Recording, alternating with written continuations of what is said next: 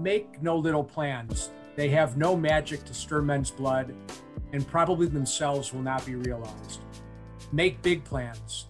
Aim high in hope and work, remembering that a noble, logical diagram, once recorded, will never die, but long after we are gone will be a living thing, asserting itself with ever-growing insistency.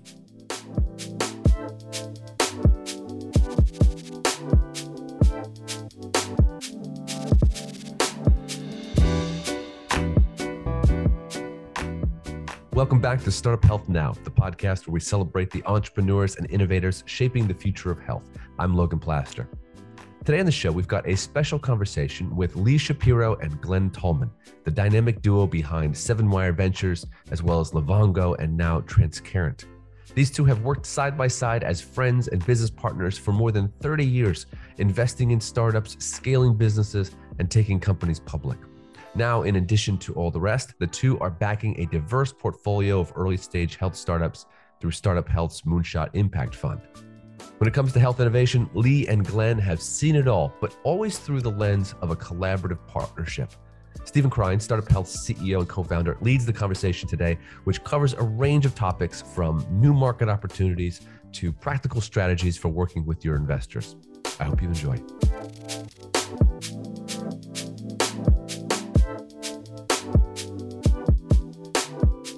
My name is Stephen Krein. I'm joined today by Glenn Tallman and Lee Shapiro. I call them the dynamic duo.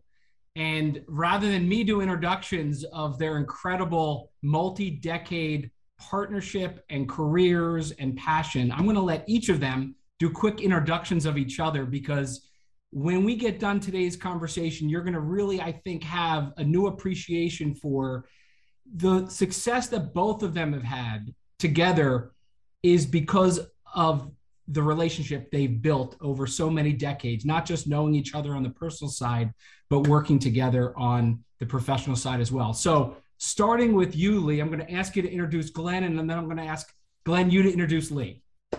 Well, Stephen, thanks so much. It's great to be here. And I do think that you and Unity have cornered the label dynamic duo, and what a great job you do at Startup Health. So thank you so much for hosting us today. Well, I'm pleased to introduce my co-founder at 7Wire, longtime friend, Glenn Tallman. Glenn has been engaged in so many amazing activities over the course of his career, and it seems like it's gone by in a blur.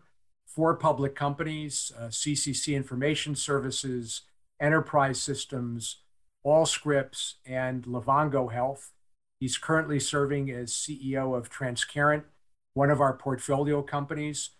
Glenn isn't satisfied unless he's working at least 2 jobs at once. So he has a full-time job as managing partner of our fund, as well as his second full-time job running Transcarent. In working with Glenn over the course of the years, what you come to appreciate is his passion.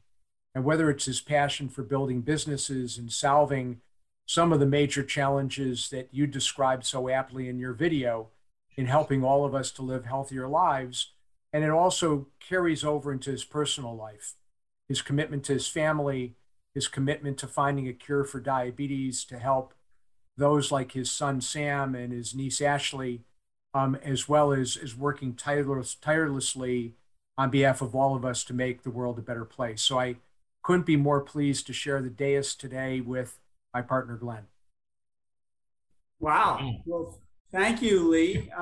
That's the Did I read that well? Did I read what you said? I was just going to say, we didn't even have this planned. I wanted to surprise you guys with it, but I'm now waiting for Glenn to kind of reciprocate here. Jeez. Well, that's the nicest string of things that Lee has ever said about me, which we'll come to later. But look, I've been blessed to have Lee as a friend and a partner over the last 30-ish years, or he'll know the exact number. But Lee, by training, he calls himself a recovering lawyer, a recovering accountant.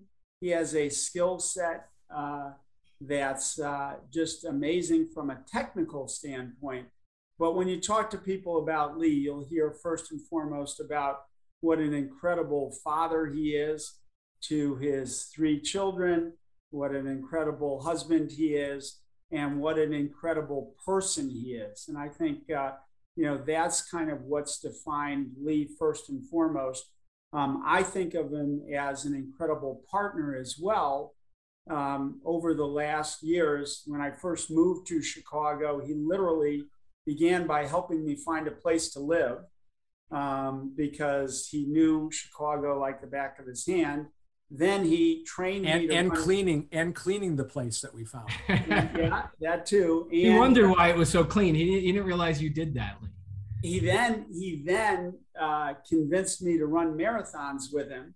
And there's a famous picture of us on mile 17 holding a piece of paper, and I'm pointing to it on mile 17. It was just a business meeting for us. We would run for hours, talk about the business, and then of course we started investing together over time, and ultimately working together, which culminated in when Lee stepped out of a board meeting at Livongo, and the board said, we need a CFO who can get all this done. What about Lee? He was out of the room. We literally made him CFO. He came back in and he kept saying, you're kidding. And we said, no, we really did this when you were out of the room. And he then, of course, led Livongo to our IPO, to a secondary offering, to a $500 million plus convertible, and the $18.5 billion exit, all in 12 months. And that's what people don't appreciate. But an incredible person. He knows when Lee didn't show up at the HLTH show, people thought they were going to cancel the show because he wasn't there.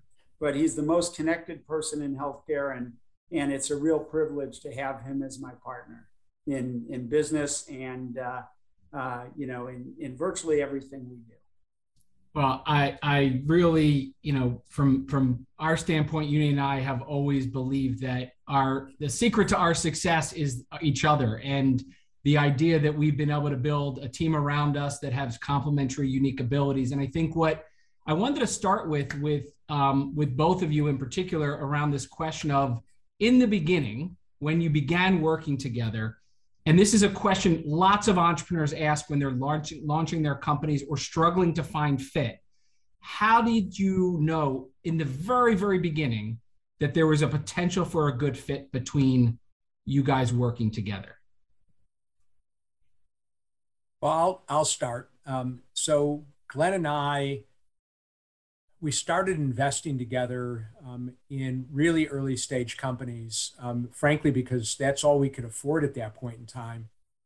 And because we didn't play golf or didn't play it well, in fact, our pictures are up in pro shops around the country banning us from their courses based on how much damage we could do.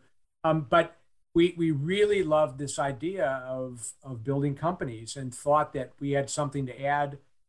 Glenn, from his background in terms of playing leadership roles at the companies that he was in, from his time in Washington at Office of Management and Budget, and my background from working in a law firm and helping to advise clients, we thought maybe we could help some of these early stage companies grow. And so we would show up and meet with founders, and as we started to spend time with them, we realized that there were a number of things that we each added.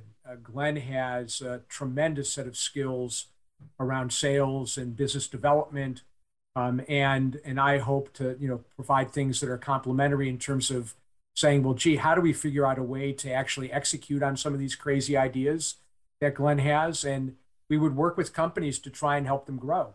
And we saw that some of the things we did actually worked. We weren't sure in those early days, even with the companies we were working with, whether or not some of the advice that we were giving them made sense even to us. But we tried it, and those founders tried it, and we had some success.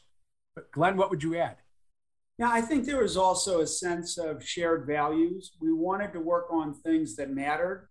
It wasn't ever about the money for us. It was about doing things that mattered. It was about building great companies that would withstand the test of time. I mean, the number of possible deals that we walked away with that we knew would be successful. but we weren't comfortable with the people, or we didn't think that the mission, it may have been important, it just wasn't important to us. So that mattered, and we both shared that. We also both loved the process of building, of, that some people, Lee joked about golf, but it's not really a joke. We love, for us, the process of building things, those challenges were exciting to us. And, one of the metrics we have is how many CEOs that we together have mentored and that we have worked with and have worked for us. And we keep count of that because that matters. So I think finding someone with shared values was really important from the earliest days. And that made it easy to do.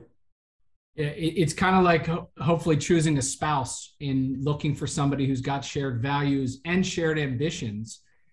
Talk a little bit about, it's one thing to have one success in particular with Allscripts, but then the idea of a second and a third and hopefully a fourth and fifth and many, many more that you've had and will have.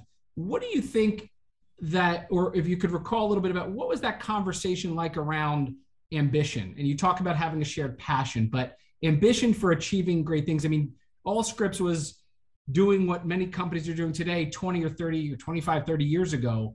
But even then, there was this thing that you could frame as a health moonshot. And so I'd love to understand a little bit about the melding of the minds around your ambition to achieve what we now refer to as health moonshots, which again are not just big goals, but collaborations that are possible because of the people that you wrap around them. Well, I think first and foremost, there was a Inc. article written after leaving Allscripts that said, why would I in particular, and then we, because Lee joined, why would we start over? You had a multi-billion-dollar public company, thousands of employees. Why would you start over? And the answer was, there was more to do. There were real problems to be addressed. And we felt we had accomplished what we could at Allscripts. And now it's time for the next challenge. And those challenges are still here. We have great challenges in healthcare. It's the most important work we believe anybody can do. And so there was a challenge. And in particular, with Livongo, it was one that was near and dear to my heart. And, Lee had also, in support of me, adopted that challenge of finding a cure for diabetes and keeping people healthy until we did. And, we had very upfront and close experience about knowing that we could do better. And I think ultimately, I joke about it. I think Lee wanted to get me out of his hair day to day. And he said, Glenn, go run this. You can make this better. Little did he know that I'd drag him along into that quest. But, it's interesting because at the end, when we announced the transaction at Livongo, the experience and the reaction of our people was interesting. There wasn't a lot of joy, as you might expect. We made literally hundreds of millionaires. And people were more excited about the fact that we had more than 1 million users on our software. They were more excited about the fact that every day people would call in and say, you changed my life. That's what motivated them. And so from that perspective, I think that's really what it was, what it's always been about. So I'm reminded of a quote by Daniel Burnham, an architect who shaped Chicago. And it says, make no little plans. They have no magic to stir men's blood and probably themselves will not be realized. Make big plans. Aim high in hope and work, remembering that a noble logical diagram, once recorded, will never die, but long after we are gone will be a living thing, asserting itself with ever-growing insistency. And this notion of making no little plans, no small plans, is always the way that we've approached the things that we've done. When we come into a company, whether it's as investors or operators, we come in with the idea that there's an opportunity and someone's going to succeed. Why can't it be us? I mean, we're going to try, we're going to work hard, and we're going to give it our best. And if we fail doing it, so be it. But we approach this with our CEOs that we work with. And that goes also to our philosophy. We don't ever think about how quickly can we exit a company? How quickly can we grow it and sell it? Like if we're involved, it's something that we want to see grow and become a leader in their space. And as investors, there's nothing wrong with taking a return of investment out of cash flow. Like it doesn't have to be sold. What a great thing if you're paid back your investment and you still own stakes in the business. It's like that wonderful feeling you get if you've ever been at the gaming tables in Las Vegas, like you're picking up the chips and you still have something riding and you've already like taken some profit off the table. So that's great. And so when you think about, what motivates us, we don't go in and we say, oh, well, this company, this is going to be, like, here's how they're going to win. When we came into Allscripts, it was a medication repackaging company. It wasn't in software at all. And when we first came there, we thought, how can we grow the medication sales? Because that's where we made our profits. We were reselling medications, and we listened.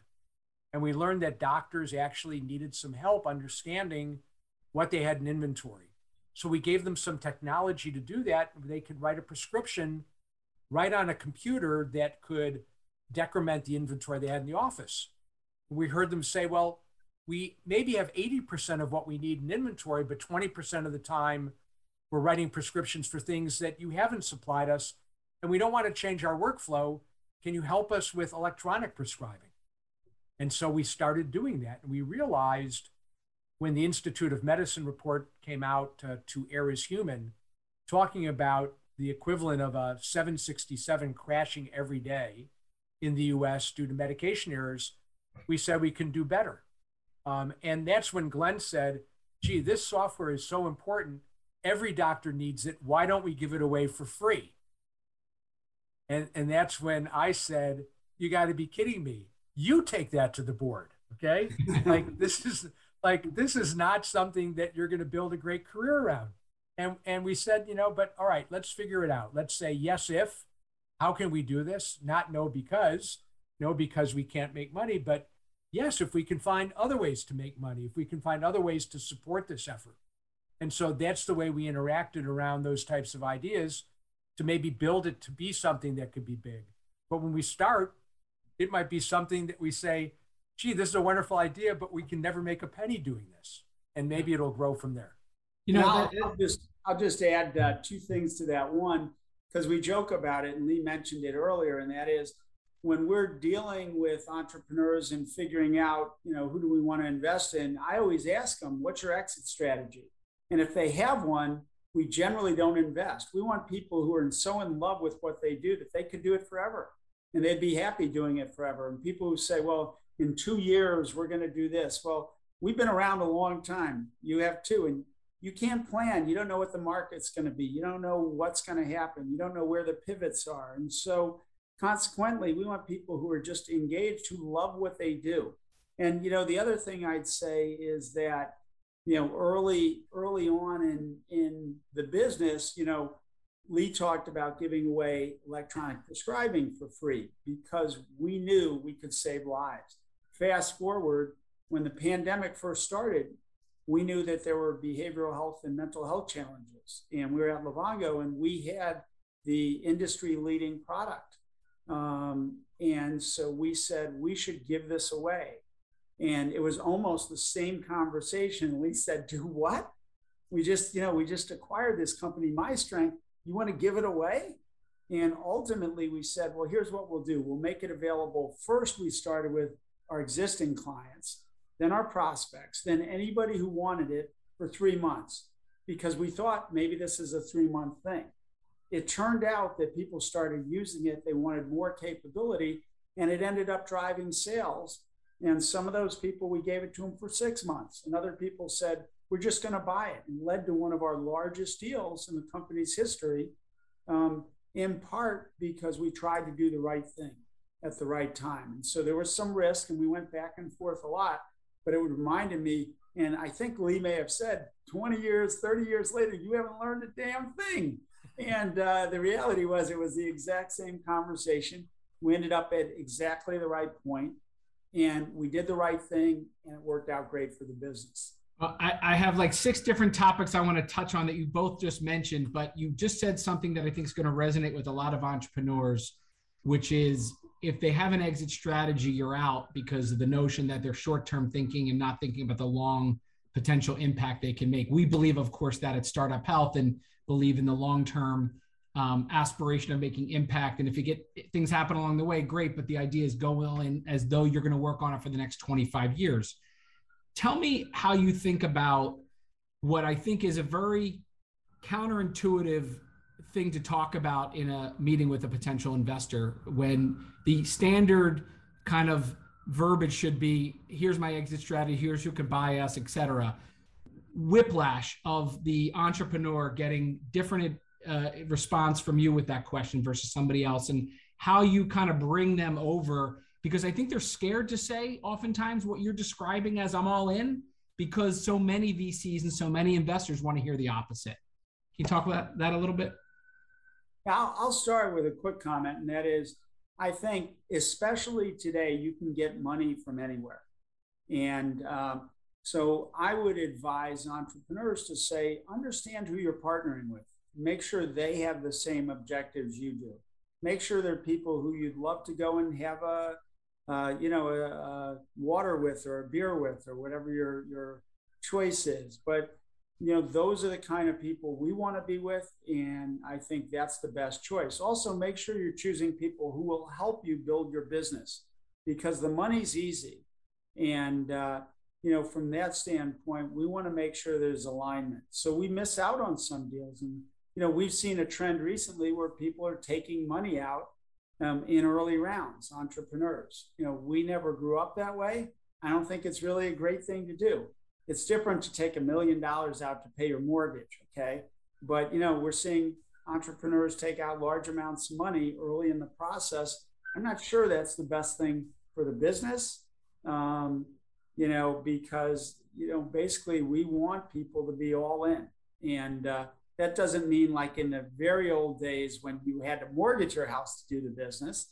But on the other hand, I think, we're there when we're in, we're all in. And, that's what we want the people we work with to be. But Lee, what does that conversation sound like, Glenn? And maybe I'll let Lee answer. What does that conversation sound like with co-investors who don't initially share that philosophy?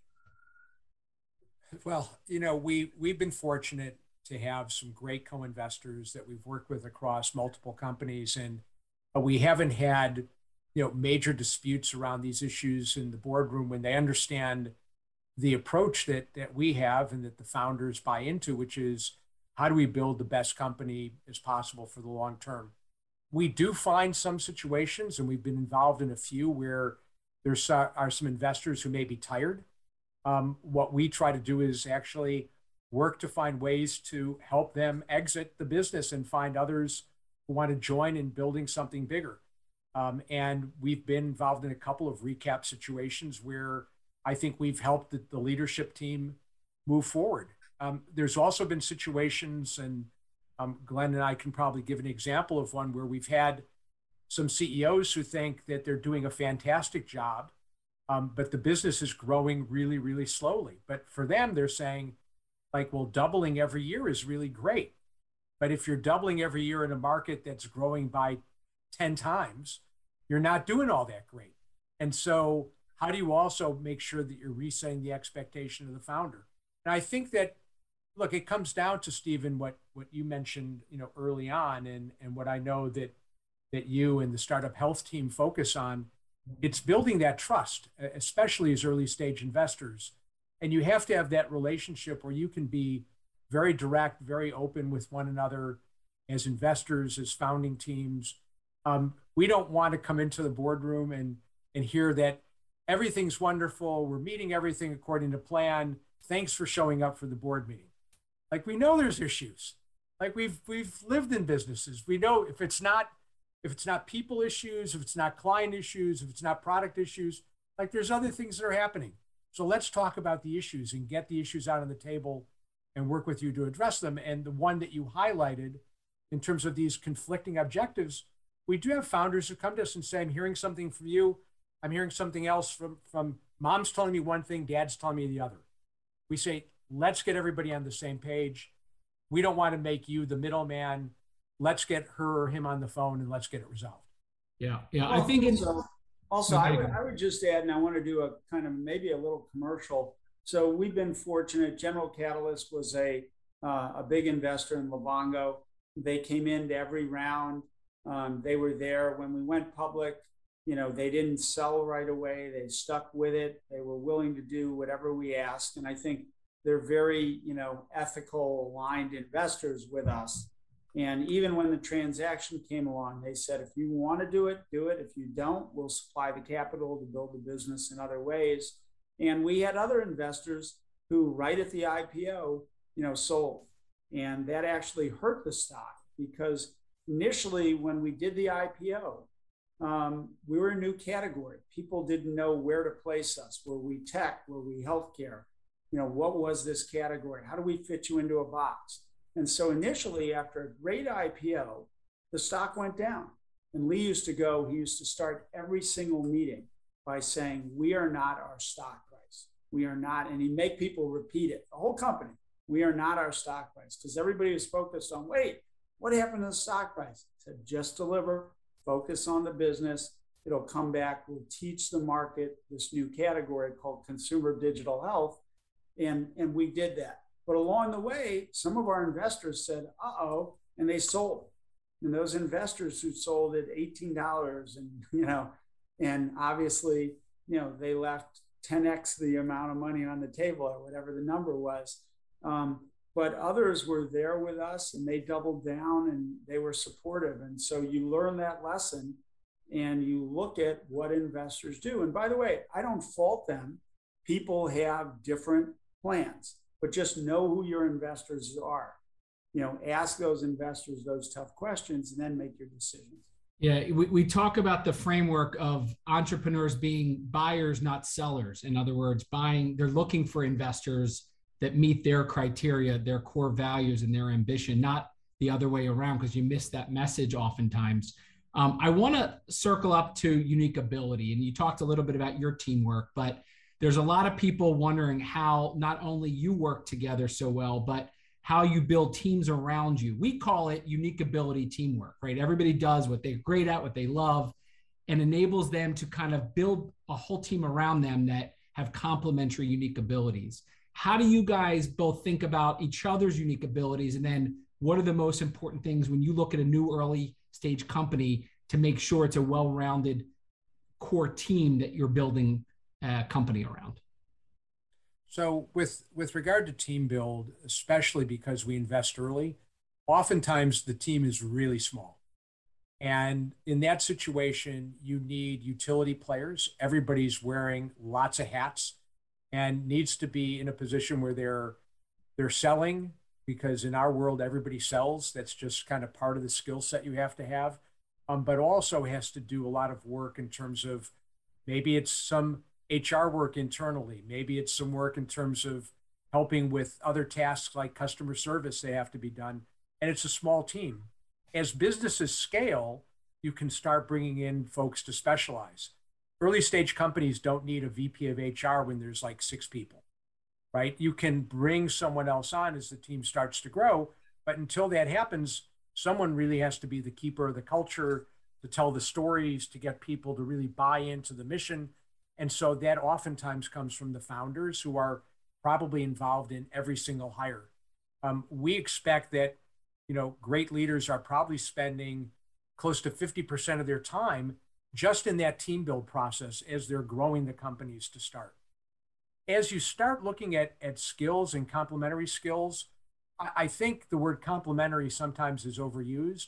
You need diversity. You need diverse opinions. You need diverse thoughts. You need to be thinking about ways to build out diverse teams. If you're in an echo chamber, that's really not going to be great in terms of building the company. And the culture has to support having dissenting views, but also the type of approach that allows for consensus to be built so that people aren't sulking if their particular position isn't the one that carries the day. And that, again, falls on the founders to make sure that this is the right type of discussion to have, but now we have to make some decisions and we all have to get behind it and let's move forward. And I think that's also an important part of it. Glenn?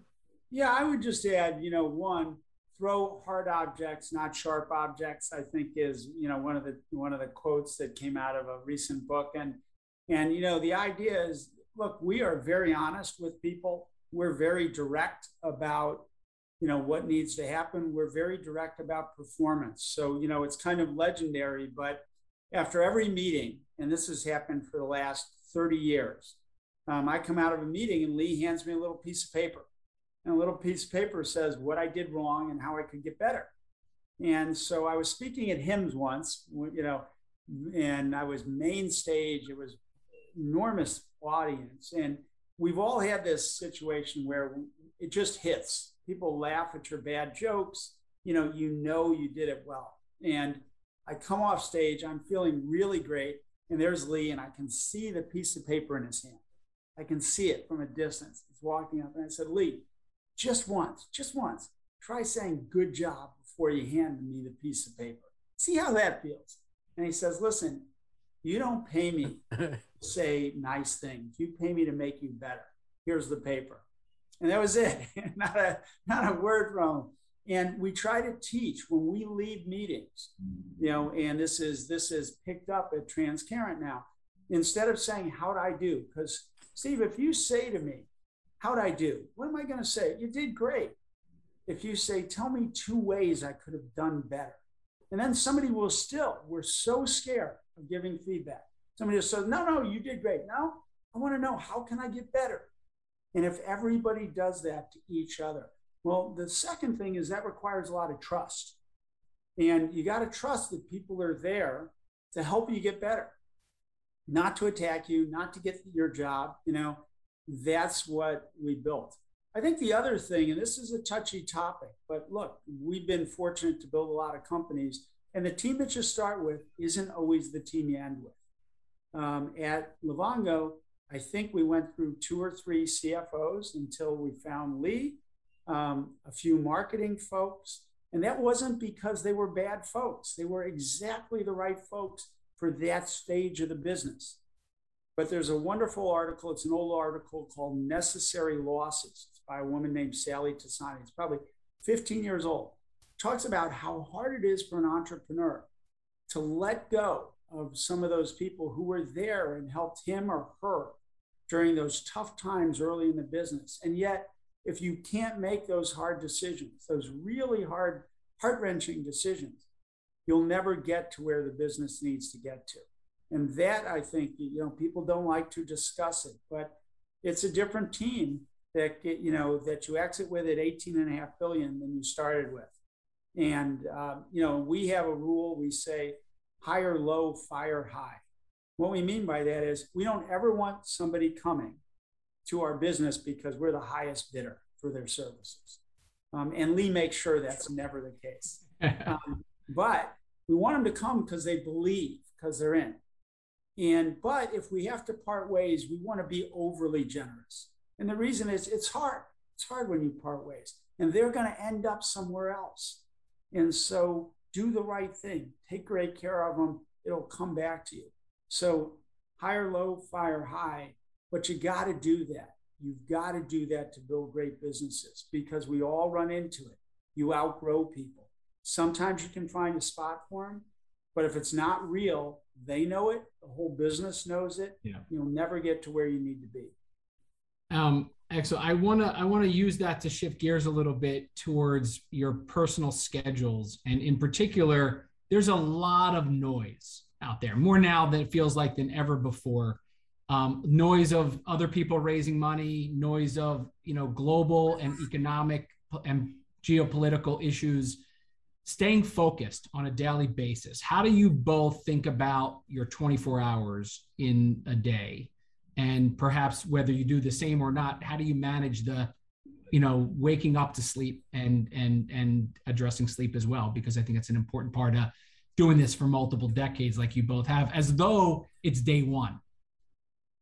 Well, this is training for a marathon and not a sprint. And so you do have to put in the long hours in terms of making sure that you're doing the right thing. And so, when I think about sleep, I probably get twice as much sleep as Glenn, which is 6 hours. And Glenn, is known to not sleep and not need sleep. Although I do have some great photos of him that I'm happy to share, sleeping on his computer in various places that we've been around the world. And but what you need to do in terms of understanding, what it is you need to get done, you really do have to be maniacally focused on your priorities because you can get pulled in a lot of directions. And when you think about what we do, whether it's managing a portfolio of companies, you have to be adaptable because on any given day, it's a little bit like that game whack-a-mole. Something will pop up that you didn't expect, and you need to be able to pivot and be able to address it because it's critical. It may be a crisis.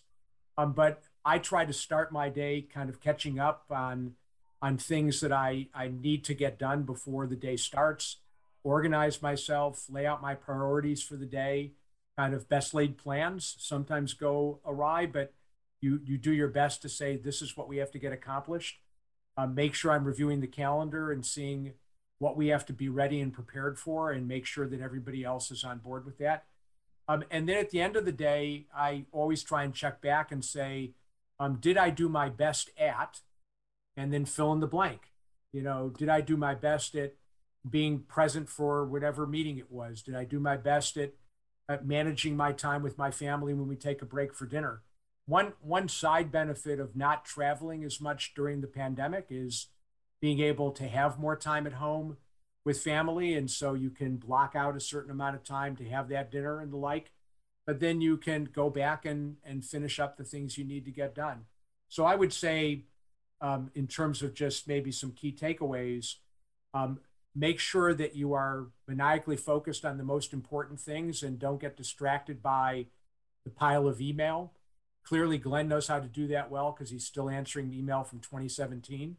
Second, make sure that you're constantly looking at the types of things that are going to make a difference in terms of setting those priorities. Ask yourself if you did the best at what you possibly could do. And if you didn't, then make a resolution to think about ways you can make that better. And lastly, when you do have time with your family, make sure you're focused on them. Yeah, I would. So I'd say a few things. First, let me start with sleep. So I don't sleep that much, but when I sleep, I'm instantly in deep sleep. And the reason for that is, I don't carry anything with me. There's people who sleep 8 hours and they don't sleep well, and they keep waking up and they're worried about something. And I have none of that. I work as hard as I can every day. I go to sleep. I have my ice cream before I go to sleep. I'm out, and then I wake up. I just wake up and I'm ready to go. And so everybody should get as much sleep as they need. I don't think it's forcing people to sleep a certain amount. You sleep when you need. There's legendary stories about me when I'm out of energy, I fall asleep. I could be talking to somebody, especially Lee, and I fall asleep, and he takes a picture of me and he makes fun of me. But I just go. I don't like to sleep because the world has so much to do. And every moment I'm awake, everything I do, I want to do, and I'm excited about doing it. So I feel very fortunate. So it's not a recipe for everybody. I would say if you need sleep, you should sleep. And if you don't. Sleep as much as you need to feel energized and ready to go for the day. In terms of starting my day, I know Lee feels the same way. We both try to exercise every day. I think that's important from a health perspective. I think we try to eat well and not, do a lot of junk eating and stuff. So we try to take care of our bodies, because taking care of your body and keeping an alert mind is important. I do a few things. I measure lots of things, including how many clients I talk to every single day, including Saturday and Sunday. So I like to talk to people. I like to know what my clients are doing and thinking. Sometimes it has nothing to do with business. Okay. It just has to do with, I run across something that I know they're interested in. I take a picture, I send it to them. I'm excited for them. These are not just clients for me. They're friends. It's where I spend hours of my life. So from that standpoint, I measure every day, because it's easy for us to get stuck in issues and forget that we're here to serve our clients. So I love to talk to them every day, lots of clients. Second, talk to your own people. it's amazing how little we communicate with our management teams. And I talk to Lee multiple times every day. Maybe that's a problem, but we do that. But I also talk to lots of my leadership, almost every day, almost every one of them. And and it's just a check-in, but we keep in sync with each other. And then I like to communicate randomly, skip levels and go down. So lots of communication, lots of measurement. And like Lee said, what are the 2 or 3 things that I have to get done today? And sometimes you have to, be relentless and be ruthless about getting them done, ruthless about saying, I'm not going to allow these other things to distract me because I have to get these 2 things done today. So those are kind of, it's a lot of discipline in terms of staying on track and really measuring yourself to say, did I produce something of value today? And that's the standard. If you do that, your team does that. Stephen, just quickly, because Glenn has a legendary reputation for keeping lists. And like he will find something that was on a list. If like you say you're going to do something, and he'll keep it on a list. And then like he'll come back to it a month and a half later and he'll say, there it is. And so a month and a half later, he'll say, I'm just following up, was this done? Because you told me you were going to have this done, within 3 weeks, and I haven't gotten back to you yet. And like, that follow-up is like just something that is relentless on his part. And then every day, like something that didn't get done on one list, he'll cut it out from the day prior's list and he'll tape it on to the next day's list. And so he's actually the single largest user of Scotch tape in the entire country because of what he does. Sadly, that's not a joke. So we could spend hours talking. I want to get to Transcarent and 7Wire and how best for entrepreneurs to think about how to collaborate with you and make it easy by teeing opportunities up for both organizations. Before I do, a question came in the Q&A around, is there a system, any like EOS or OKRs or others that both of you either use or suggest startups use or companies use as they're building their companies, either early or later?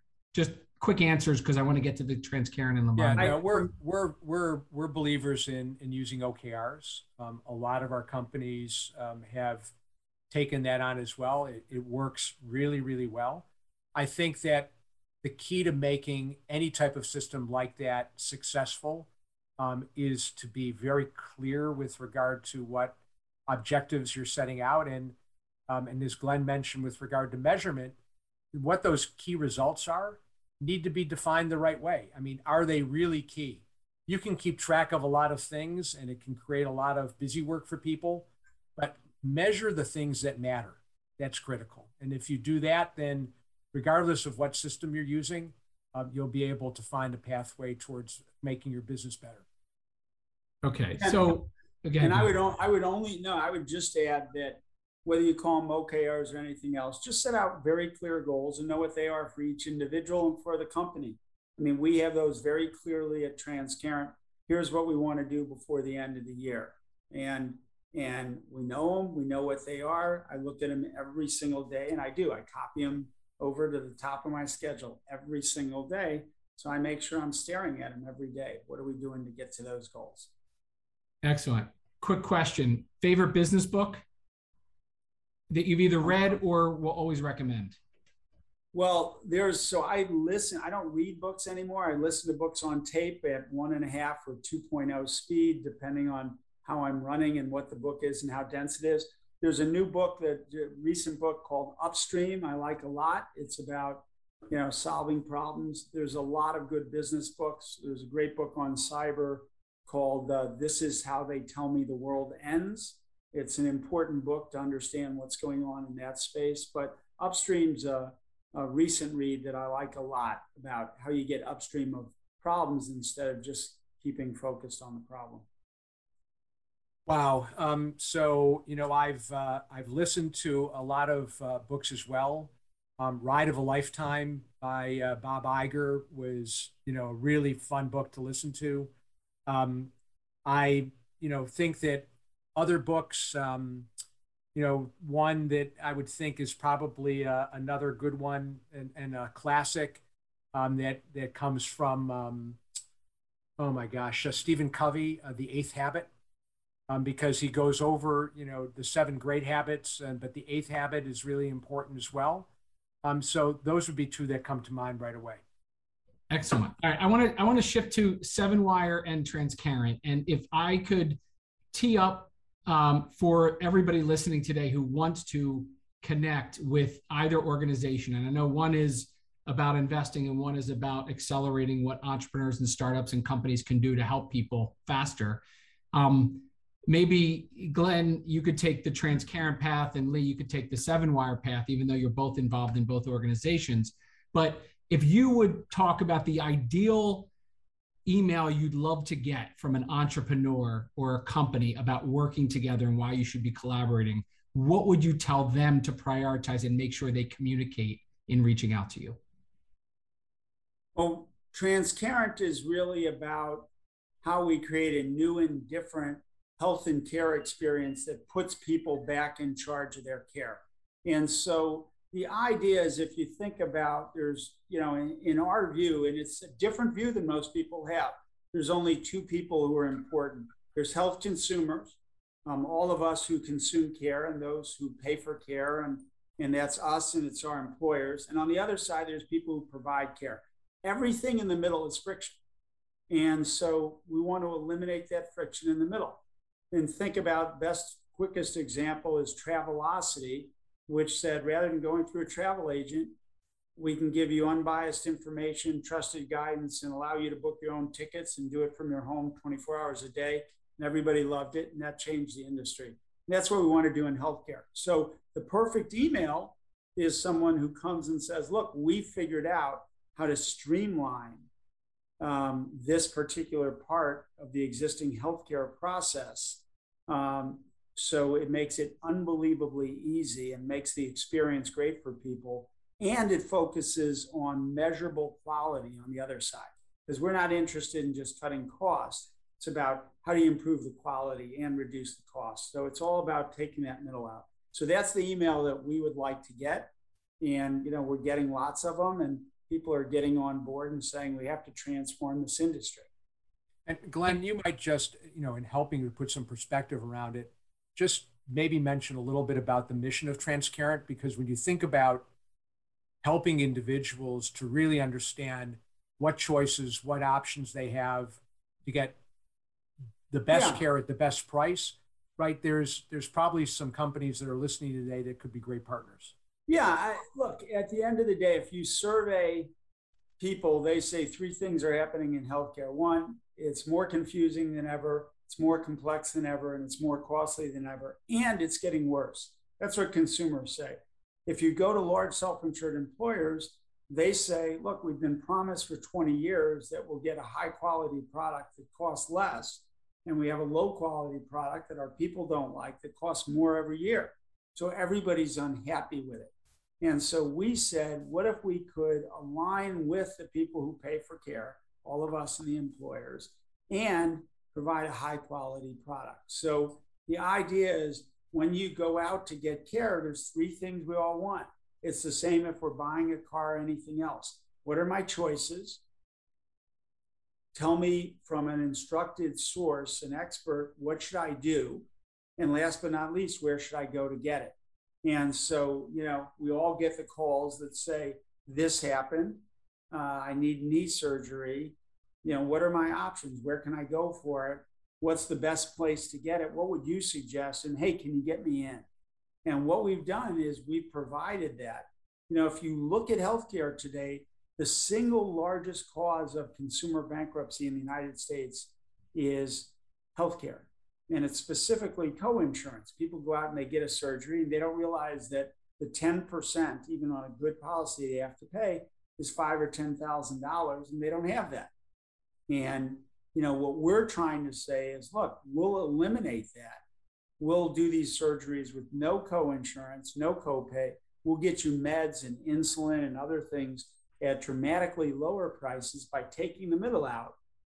And in doing that, we'll provide a high quality solution to the problem. So again, in any of those areas, when we talk about delivery, Lee talked about a new investment that we made today. I'll let him talk about it.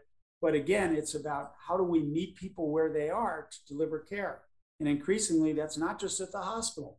One of the things we learned from COVID is we can deliver a lot of care more effectively, more efficiently using digital. Not 100%, but a lot more. And by the way, digital creates abundance. We can do it in inner city and in rural, and all of these avenues open.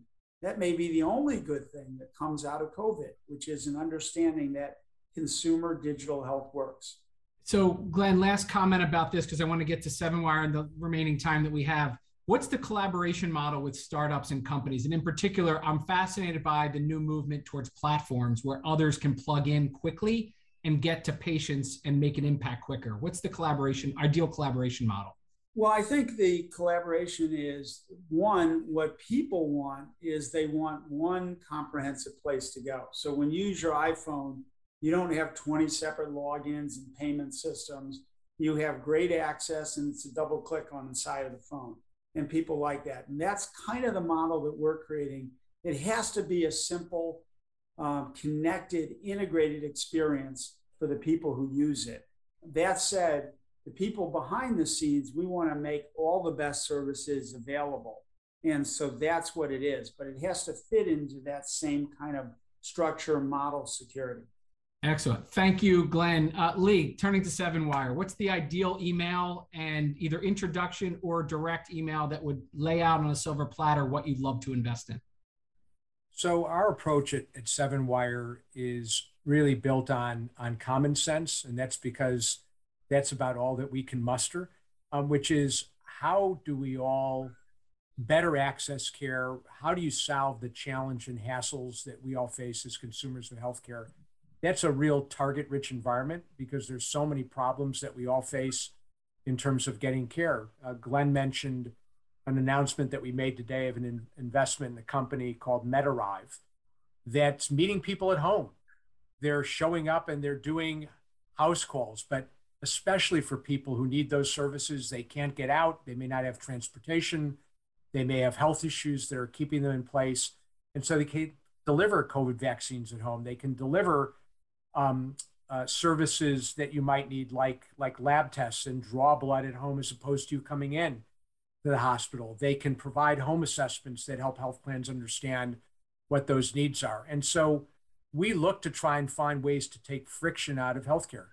And so if you're coming to us and saying, we know that there are some big challenges and problems that are faced in this particular area, and we can solve a big problem that way that's going to help a lot of people, we are all over that. And the other thing that I'd say is that even if it's not necessarily spot on with this consumer orientation, we love meeting people. We love talking to companies. I think you'll find that when you come to 7Wire, even if it's not the best fit for an investment for us, we try to give you a few ideas or make a couple of introductions and pay it forward, because next time you as a founder are doing a company, you might think of us and come to us to help solve a problem that we face as consumers. And so we love to try and find ways to be of service to the community. Well, I think this was the warm-up act for having both of you at the 2022 Startup Health Festival, where we'll be doing this on stage and expanding on all of this, because for the last several decades, well before many of the people who are building companies today were even alive, you guys were hard at work on transforming healthcare. And as you know, we call the entrepreneurs in startup health transformers, because they're like superheroes that are anti-fragile against all the resistance and able to overcome and achieve impossible things that many believe and still believe are almost impossible, but you seem to believe and gather followers and people who, like you, believe that it is going to be a long-term road, but we can do it if we do it together. So first of all, thank you both for spending the day today with us. Thank you for sharing your wisdom. We sincerely appreciate, the entire community appreciates you. We also are appreciative of you being partners in our impact fund on this mission that we all have to really achieve health moonshots. There are no two better people to hold up as examples of the mindset and the fragile and the anti-fragile approach to being able to achieve anything. So thank you. And I'll leave you each with a word to close, Lee and then Glenn, and then we'll wrap up. Thank you. Well, thanks so much for having us. I know there were a number of questions posted in the chat and the Q&A. My email is lee@sevenwireventures.com. Feel free to shoot a note. We're happy to get to them offline, and apologies if we couldn't address them all. And to each of you, stay true to your mission. We believe in you, and Godspeed. And I would just say, I like to say innovation begins by doing something. And it's not talking about it, it's going out and doing it. So, to steal a phrase from Nike, just do it. Go out, start your dream, get started. That's the most important part. And again, Lee gave you his email, send it to him, because I don't do email all the time, but he will see it. He'll get to it in about 4 or 5 years. That's right. Thank you, everybody. Thank you, Lee. Thank you, Glenn. Great Thanks again. Thanks, Unity. Thanks, Stephen. Bye-bye. Take care. Thanks for listening to Startup Health Now. Startup Health invests in health transformers from around the world who are committed to achieving audacious health moonshots. If you want to learn how you can join this community of entrepreneurs, or if you want to connect with one of our 380 companies, go to startuphealth.com. If you'd like to learn how you can invest in our Health Moonshot Impact Fund in collaboration with AngelList, go to healthmoonshots.com. Thanks for listening to Startup Health Now. We'll be back next week.